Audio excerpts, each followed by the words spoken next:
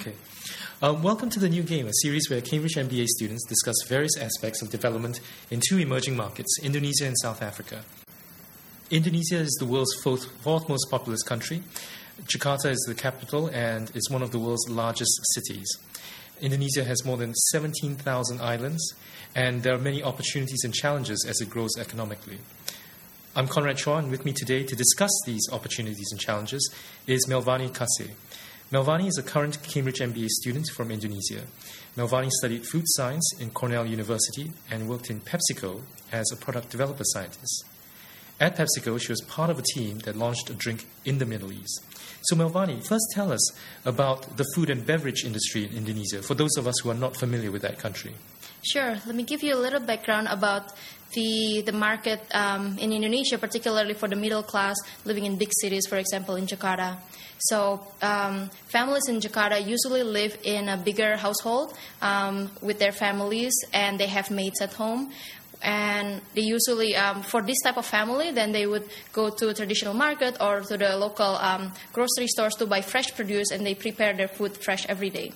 But there's also right now a growing number of smaller households living in a smaller apartment with working members where they don't have maids and they don't have enough time to prepare. So they go to the convenience store or hypermarket to buy packaged food or products that are convenient for them.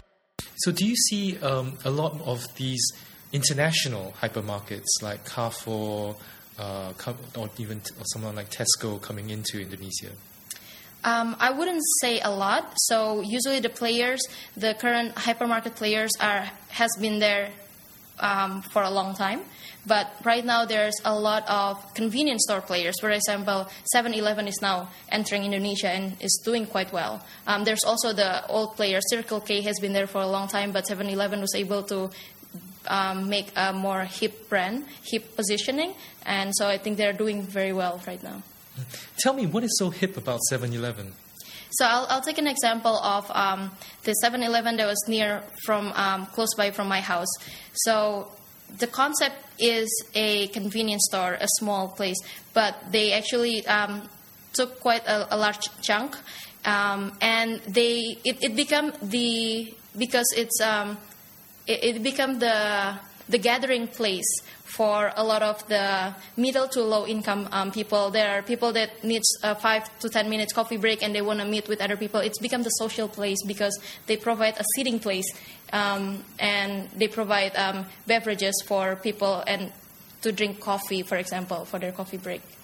Oh, so in the 7-Eleven in Indonesia, they've got chairs and tables for people. Yes, and I find that interesting, actually. So it's not only a stop-and-go convenience store, but they try to attract people to stop and actually chat with other people that are doing their coffee breaks. So it becomes a social place in that respect. This idea of a social place is quite similar to what Starbucks has tried to do. Starbucks calls itself the third place. The first place being your home, the second place your workplace, and this third place is kind of in between that. So I guess that's what 7-Eleven is trying to do as well, trying to capture that space. Right. I think they understand that Indonesians love to socialize during work and after work.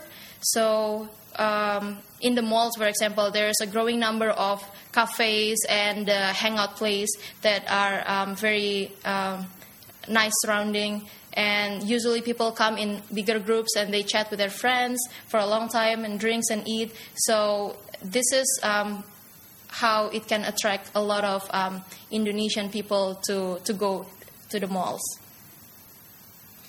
So Melvany, tell me about some of the factors that influence consumer decision and behavior in Indonesia's F&B industry. Sure. For the middle class that are living in a big city particularly, Indonesians follow the trends.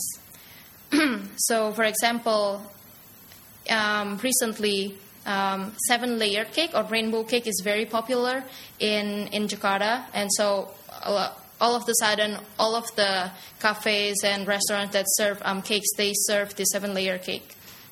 Can you tell me, just describe, what is this 7-layered cake? Sure, yeah. So 7-layer cake is basically a cake that contains 7 different colors that consist that are present in rainbow.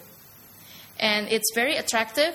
The taste itself is probably similar to any other cake, but the main reason people are so attracted to it is because it's very bright and colorful, and they like to, this is a new sensorial experience for them. Okay. What are other factors that might influence consumer decision and behavior? Sure. Also, Indonesians are very social and influenced by the community, either through Facebook, BlackBerry, or Twitter, and they usually purchase things that are recommended by their friends or families. You mentioned about the rise in prepared foods and how Indonesians, especially as they become a bit more developed, they live in smaller houses and smaller families, they eat prepared foods a lot more. In the West, there's been an increase in occurrences of obesity, type 2 diabetes, and there's been a lot of accusations leveled against F&B companies such as Coca-Cola, PepsiCo, for example. Do you think that Indonesians will go along that same path of having increasing obesity and increasing obesity-related diseases as their food consumption changes? I personally think that Indonesia still have a long way to go before we actually reach that part. Because in general, we don't overconsume sodas, as in like in the case in the West. And so the portion are usually smaller in Indonesia.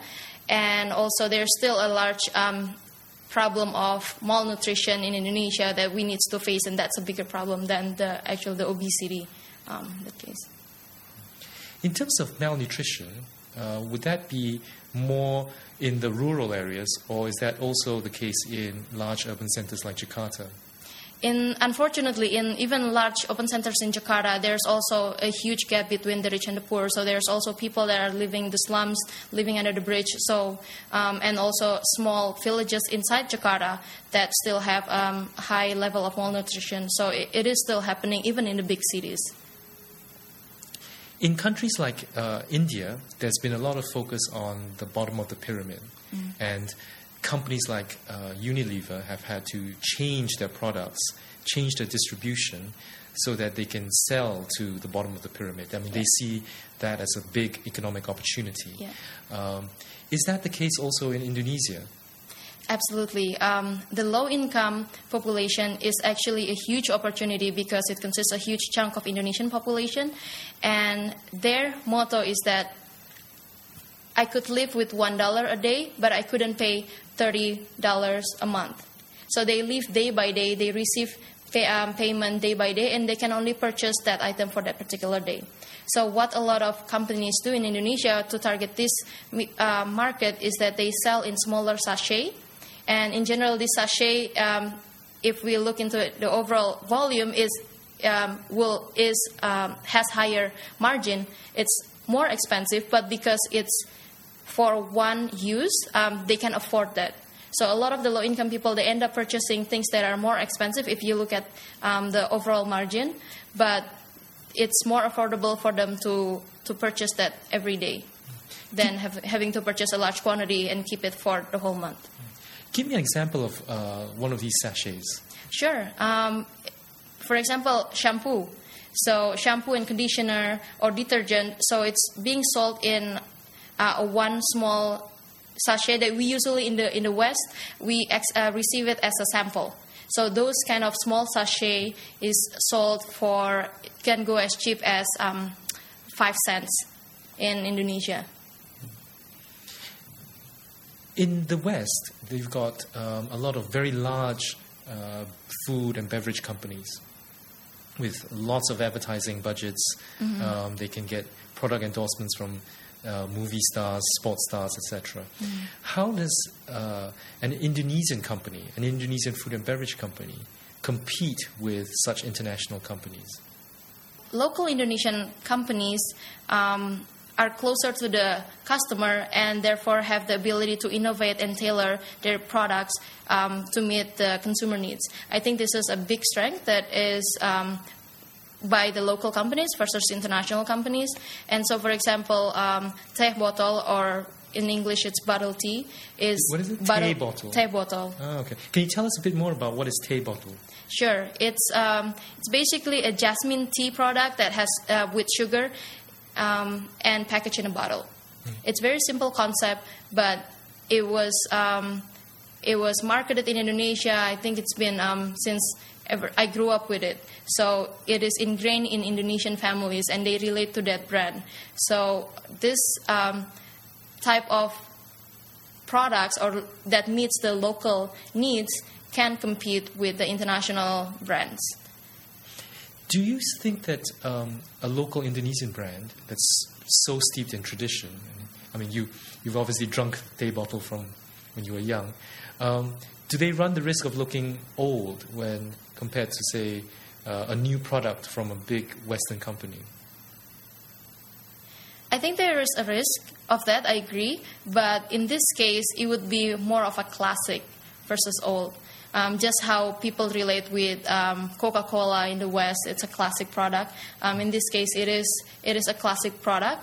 The risk of looking old usually happens to a newer player that doesn't innovate enough, and therefore they get beaten by a new entry companies that are able to come up with better flavors or better products. But in this case, tea bottle, everyone can relate. In people that I know can relate to tea bottle easily. And finally, Melvany, will we get to see a global food and beverage brand from Indonesia? I would love to, and I would like to be part of it. Unfortunately, right now there is no global food and beverage product in Indonesia.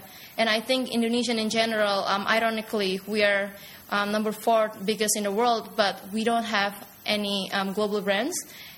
I think in the next few years, there's possibility to build Indonesian global brands, given that Indonesia is a rising market and there's a lot of investment opportunity.